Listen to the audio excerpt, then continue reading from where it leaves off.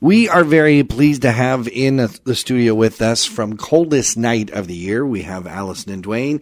Great to have you here. Dwayne, you are the director there. Tell us about Home Horizon and Barbara Whitehouse and the important work that you and your team do. It's amazing what you guys can accomplish. Oh, thanks for saying that. So we are a transition home for youth, and we currently house about 7 youth in a particular house that we are at Barbara Whitehouse, but we serve about 24 to 30 in the local community through different programming and other pieces in order to help them if they're at risk.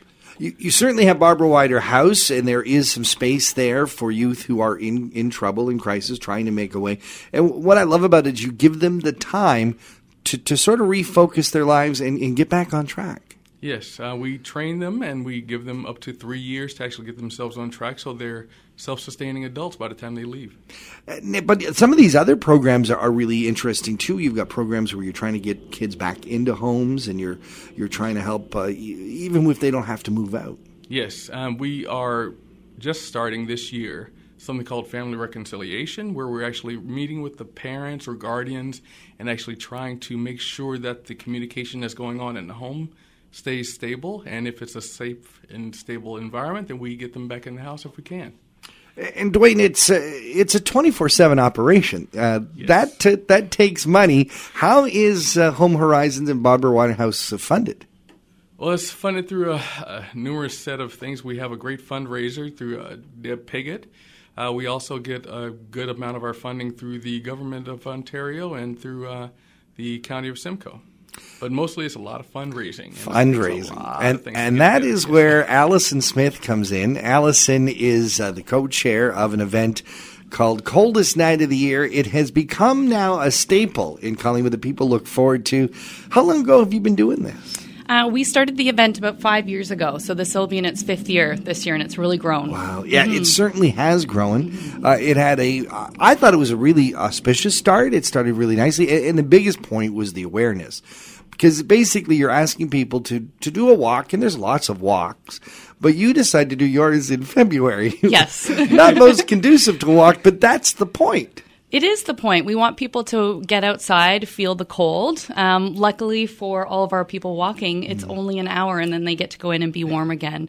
It's something I think about every time I step out the door on days like today when it is stormy. I'm always thinking about people that don't have the luxury of a warm bed and a nice pillow and some warm food. It's true, because you don't necessarily see the homelessness that goes on around in our community. You don't know how many people are couch surfing, how many people on a daily basis are thinking where they're going to rest their head on that night. Mm-hmm. So during the summer, it's not so bad, but when it has colder temperatures like we've been having, that's when you start realizing, like, hey, you know what, I'm very fortunate to have this, but there's those that aren't. Yeah, that's exactly right. And so there's a term used, the hidden homelessness, and that's probably one of our biggest challenges is trying to educate our community in the fact that there are people that are homeless here. We just don't see them. They're hiding in different areas. So to be able to bring some awareness to that and get people out to support them is our biggest challenge. And I really enjoy the fact that you're gathering people together over this very important, very serious concern.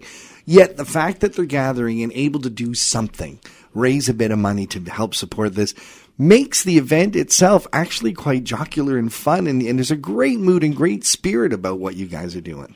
Yeah, and one of the things about the event that's grown is what we've coined the après walk. Yeah. And that's become very special to us because we get together after the event. We sit around in a whole bunch of these tables, and you do see people that don't know each other or friends coming and meeting and having a warm meal, some nice live music, and they're chatting with one another, and it really is a very nice feeling in the room. So people can participate. It's like many walks. You register, you get people to donate to you. You can donate for yourself. Is there a minimum amount of donations we need to get to take part? No, just come out and walk. So there is a registration fee of $25, and if you do fundraise over $125, then that fee is waived. Wow. So and as well, we just want to have people out there. So we are looking to raise $60,000 $25 this year. However, we just want a lot of support in the community to come out. So even if you can just cover the $25, you're going to be more than happy and more than welcome to be there. If you can do more, it's a great cause. So get on it. Where do people go to register? Again, the event is February 22nd, so they should probably get on it now. They should, yes. So under a month to go. So it's cnoy.org. And then you can find your location, which is Collingwood. And one thing to note, it is Collingwood, but it is servicing the Barbara Whitehouse services a lot of communities in the area. So we do pump up the fact that it's Collingwood, but we're servicing Thornbury, Meaford, Stayner, Creemore, Wasaga Beach. Yeah, all of these places need our help for our youth. And they're all welcome to come and do the walk. Absolutely.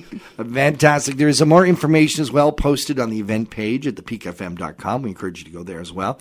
Allison Smith, Dwayne O'Connor, thank you so much for joining us here on Talk of the Town. Thank you.